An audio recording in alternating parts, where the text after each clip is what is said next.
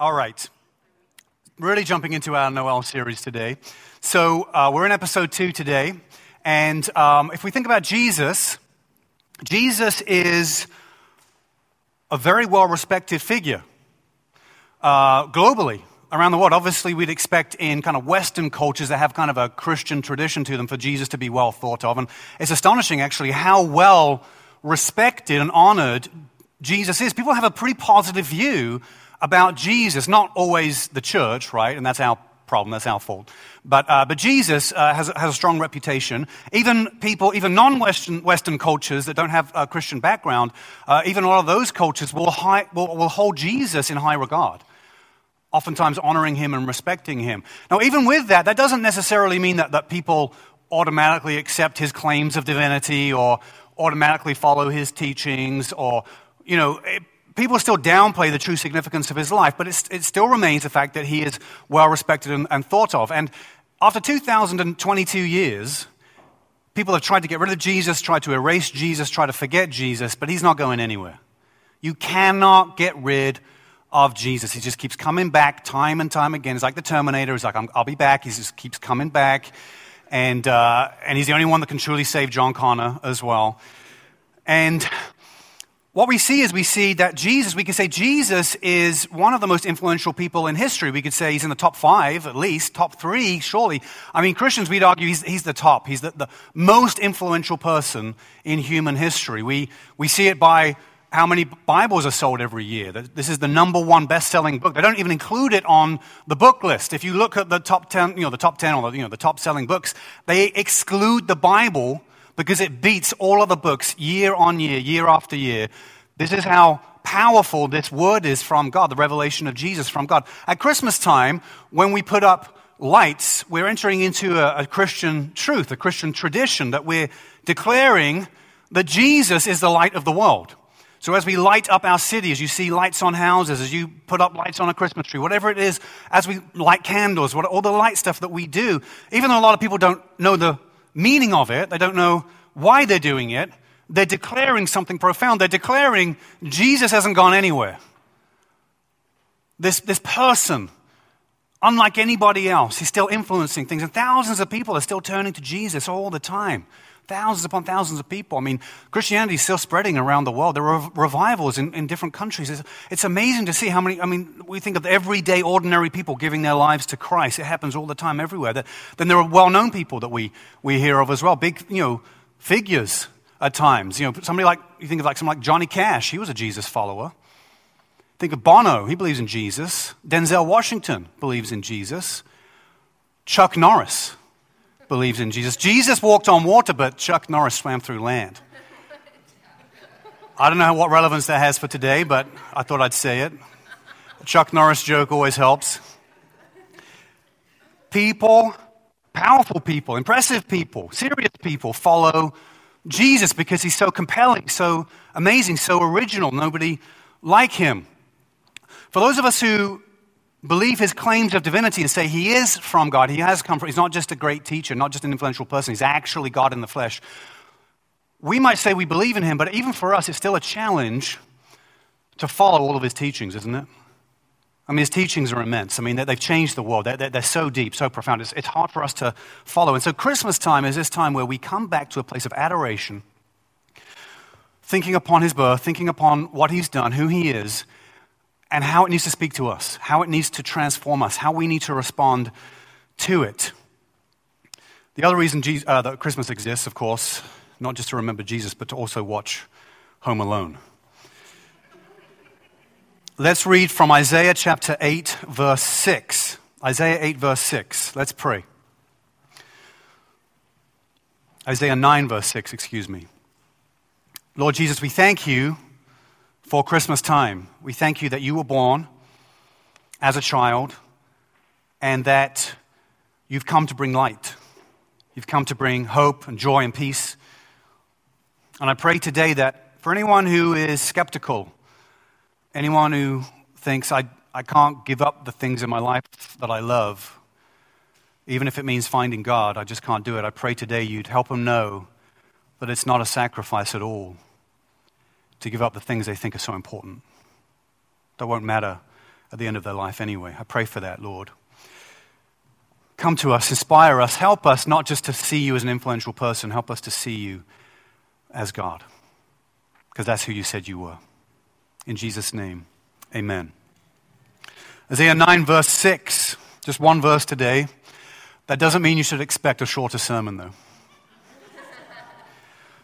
As Isaiah prophesies this, he says, "For to us a child is born, to us a son is given, and the government shall be upon his shoulder, and his name shall be called Wonderful Counselor, Mighty God, Everlasting Father, Prince of Peace."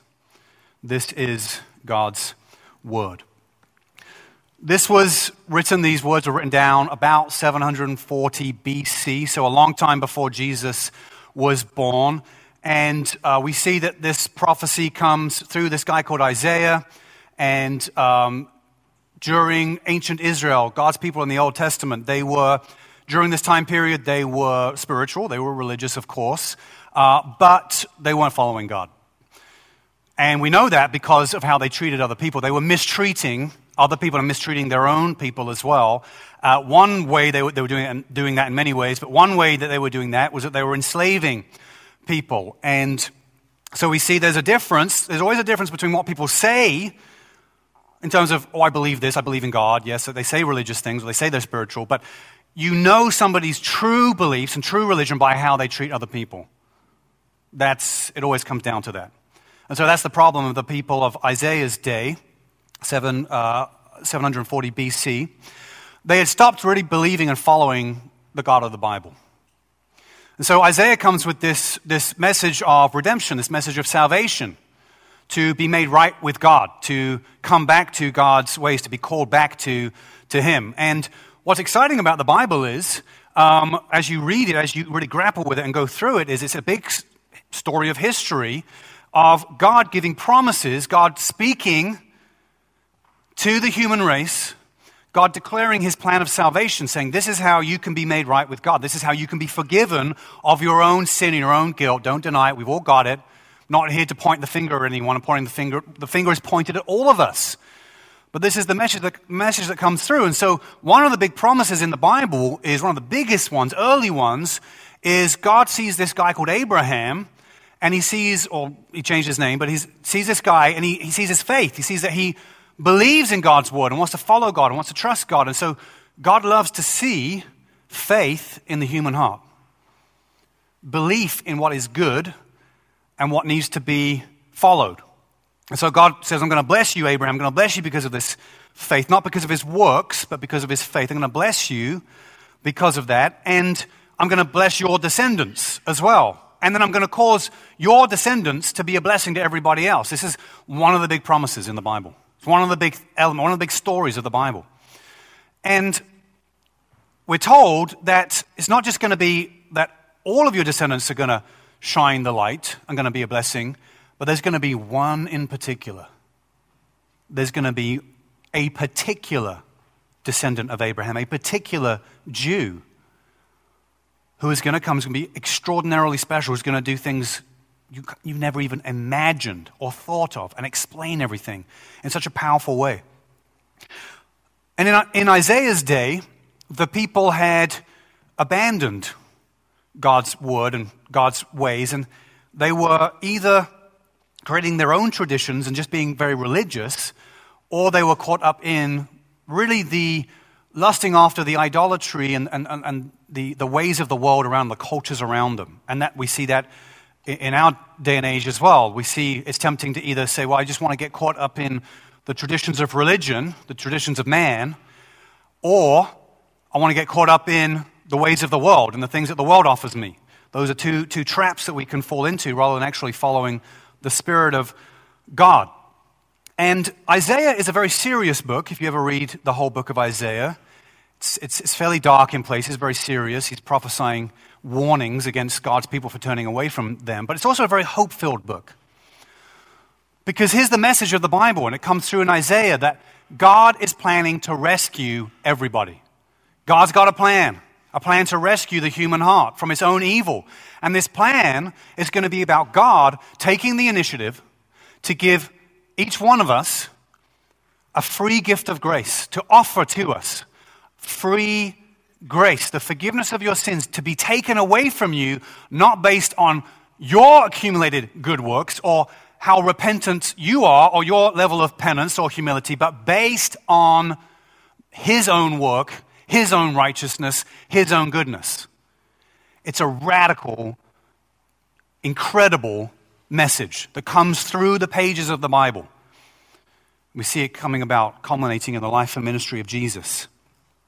Imagine it this way. Imagine if all your debts were forgiven, your financial debts.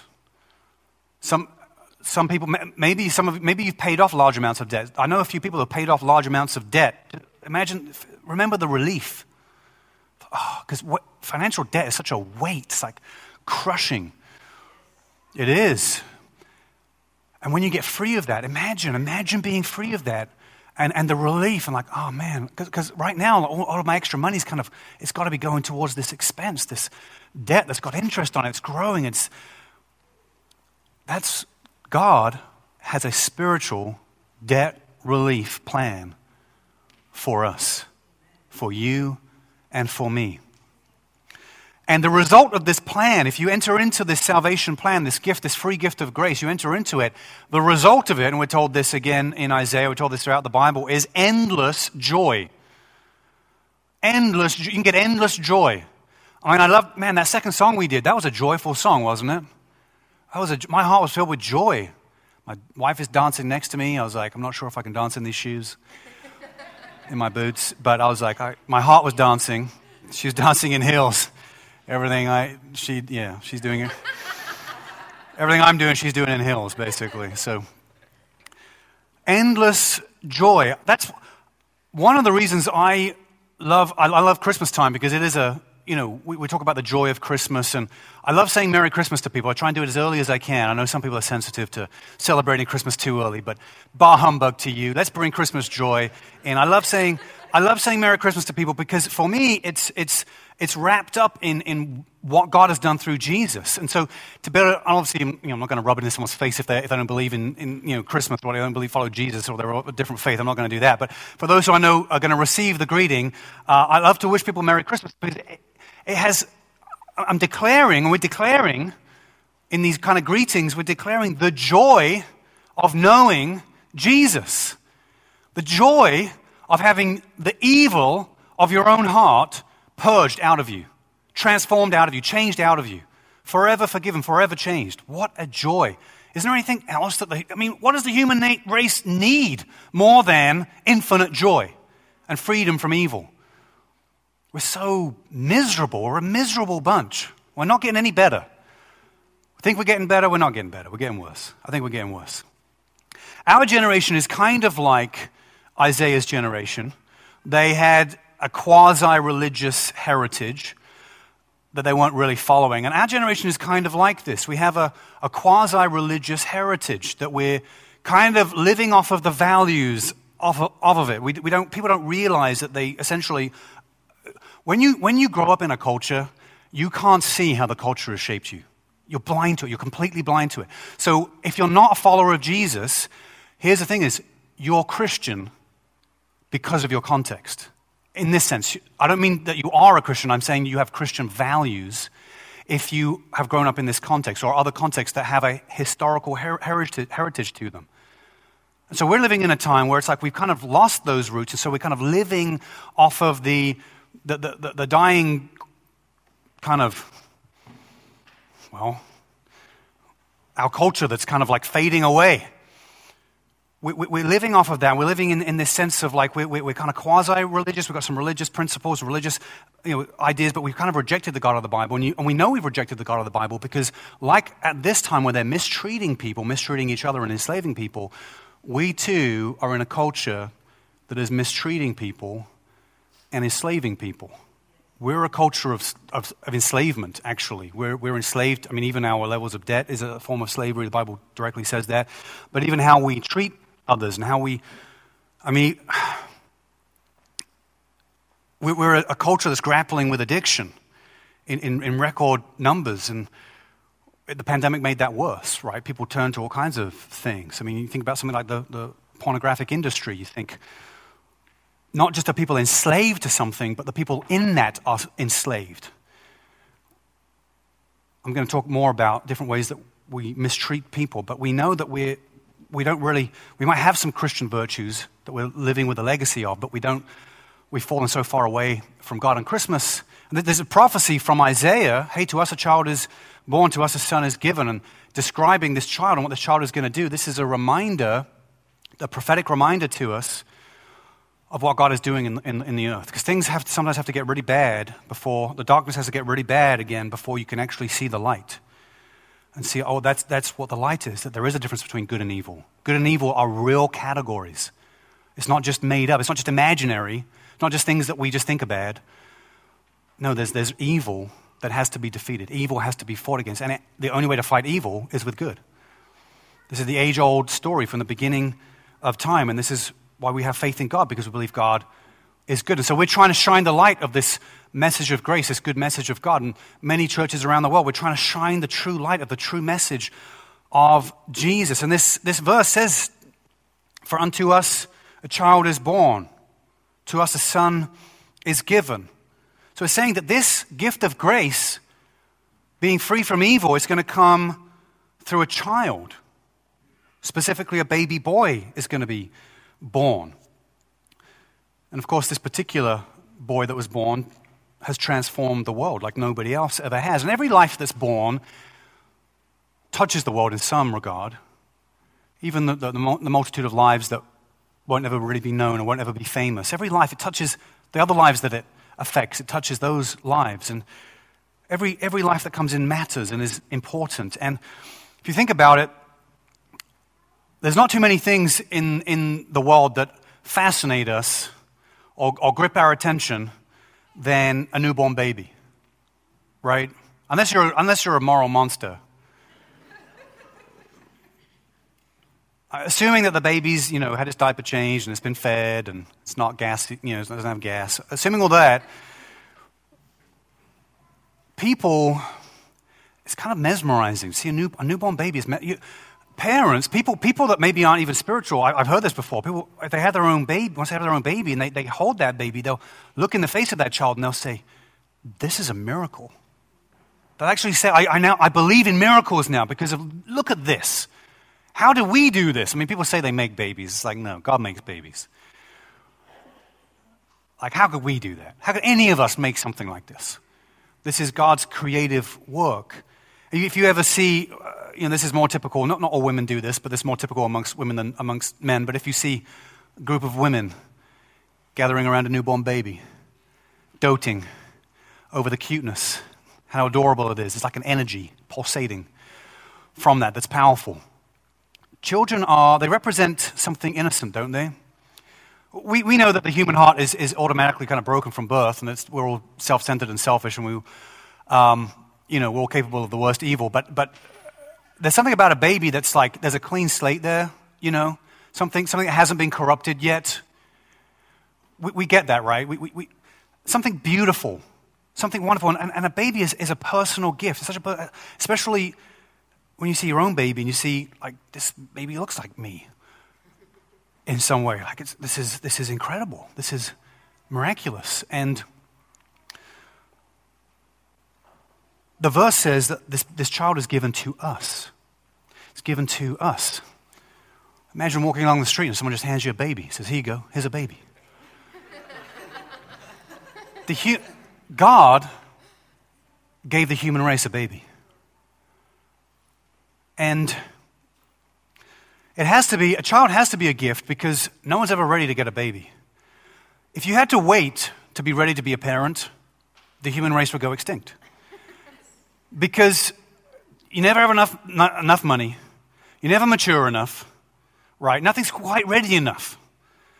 Babies always come at inconvenient times. People get accidentally pregnant all the time, and then people who want babies can't have babies. It's never convenient. It's never exactly how you want it to be. It's always in God's hands, in God's plan, but it's given to us. This is a personal blessing, a personal gift given to us. It's astonishing to me, actually, just thinking about, we seem to be in a time where children are despised and hated more than I can ever remember. It's kind of shocking to think about it. So if we don't get rid of our kids before they're born, then we'll give them social media from a really young age, or we'll try and sexualize them from a really, really young age, or kids that can't drive, not old enough to drive, not old enough to drink alcohol, not old enough to vote, but we'll let them make life-changing decisions about their identity. We seem to be in a culture that hates children. I don't know if there's any other way to say it. That despises childhood, despises family. What's going on here? Why is this? Because children are so precious. They're such a gift from God. They're hope for the future. And even the birth of Jesus. This is how God planned to bring about salvation to the world, is through a baby. I can only conclude that this hatred is some kind of evil response to God associating with the human race and coming in our likeness, being born in our likeness. It's almost like a demonic reaction against it to kind of poison the human race somehow. Because surely somebody in their heart of hearts knows that a child needs to be protected and cherished and loved and cared for. And this is a child is a symbol of so many good, glorious things. And so all the things we do to our children in our time, in our day and age, are like, they're a direct assault on what God has made and on God's heart and on God's righteousness. I feel like Isaiah right now. Isaiah said some very heavy things, saying some very heavy things. The gift of a child, any child, and the gift of Jesus, this particular child being born is the greatest gift. And when you get given a child, it's an incredible responsibility. You have to die to yourself. I mean, the amount of money, the amount of time. I mean, something happens to your brain when you become a parent. Like, you can't think straight. You suffer. Kids, we had to suffer for you. My kids are up here. Just remember that, all the suffering you caused us.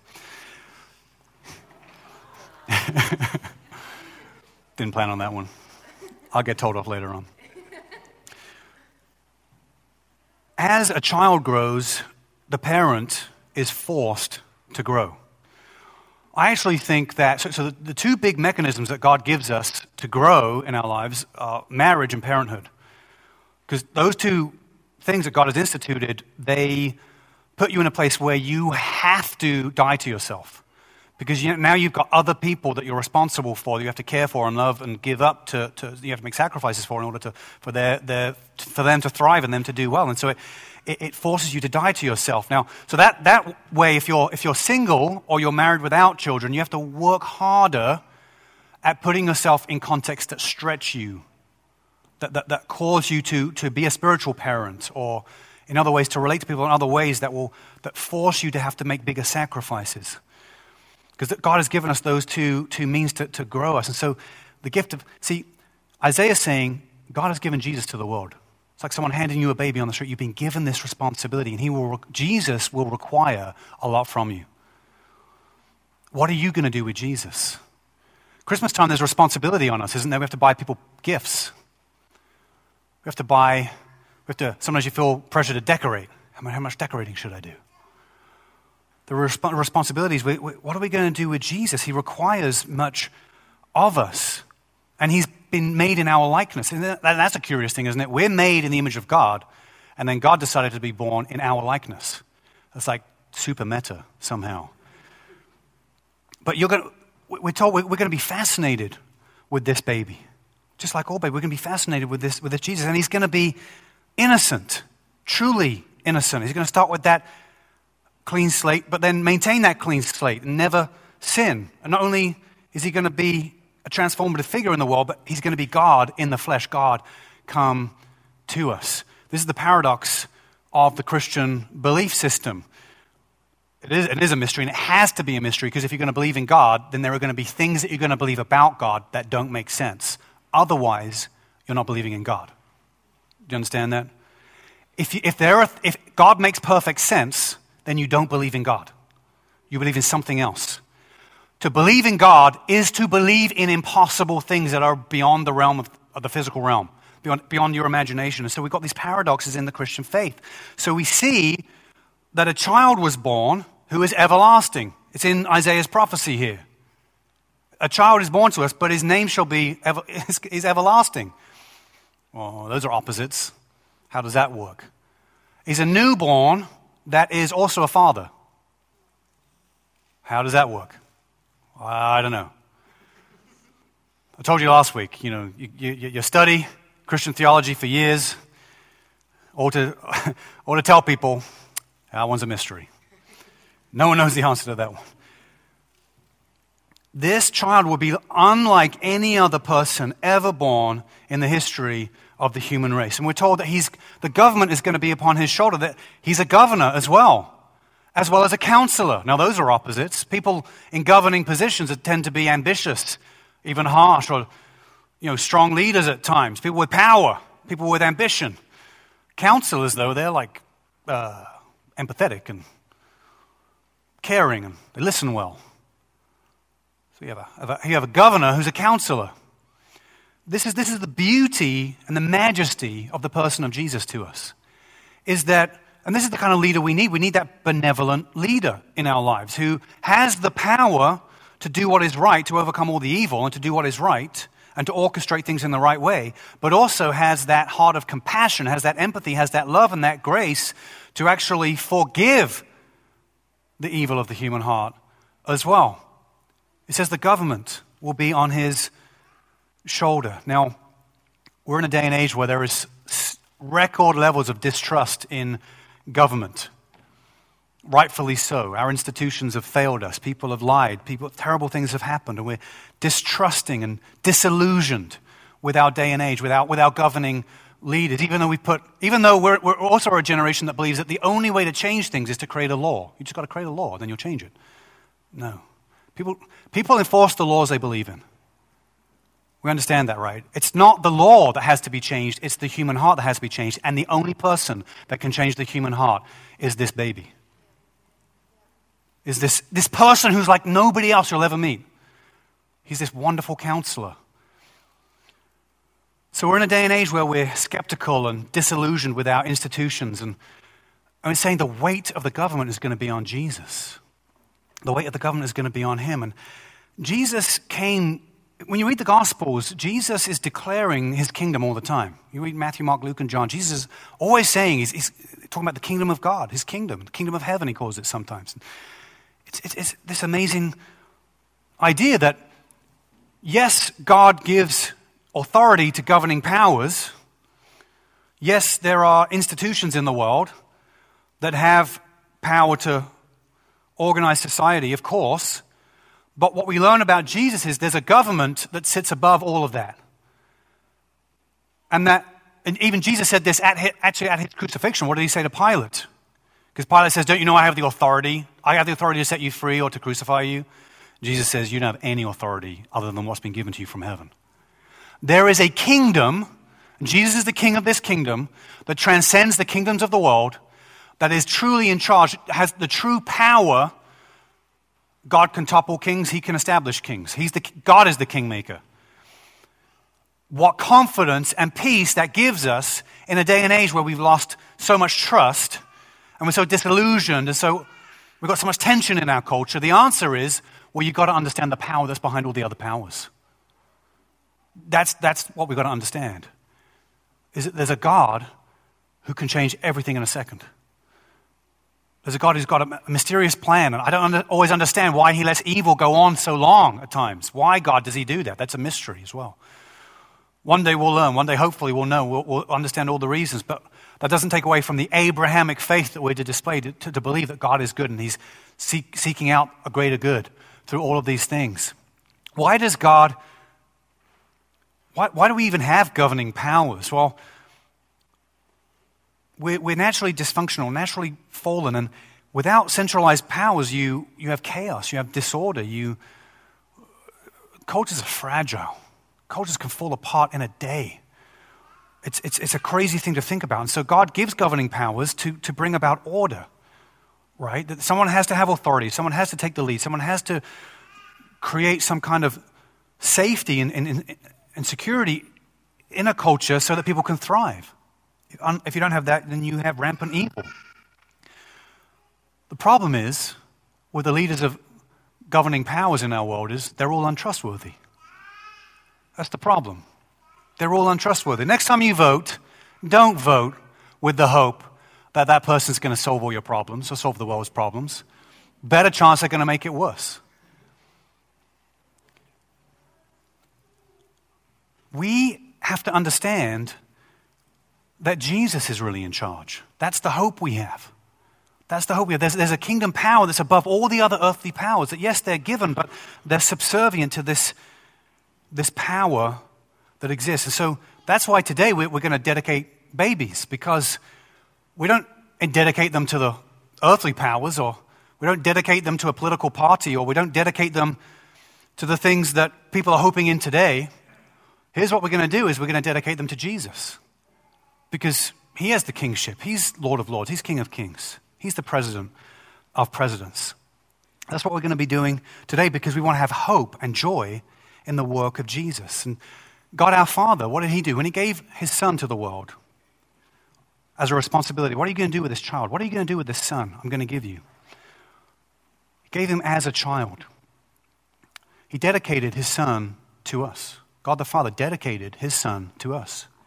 Came as a child, God in the flesh. This is what Christmas is all about, right?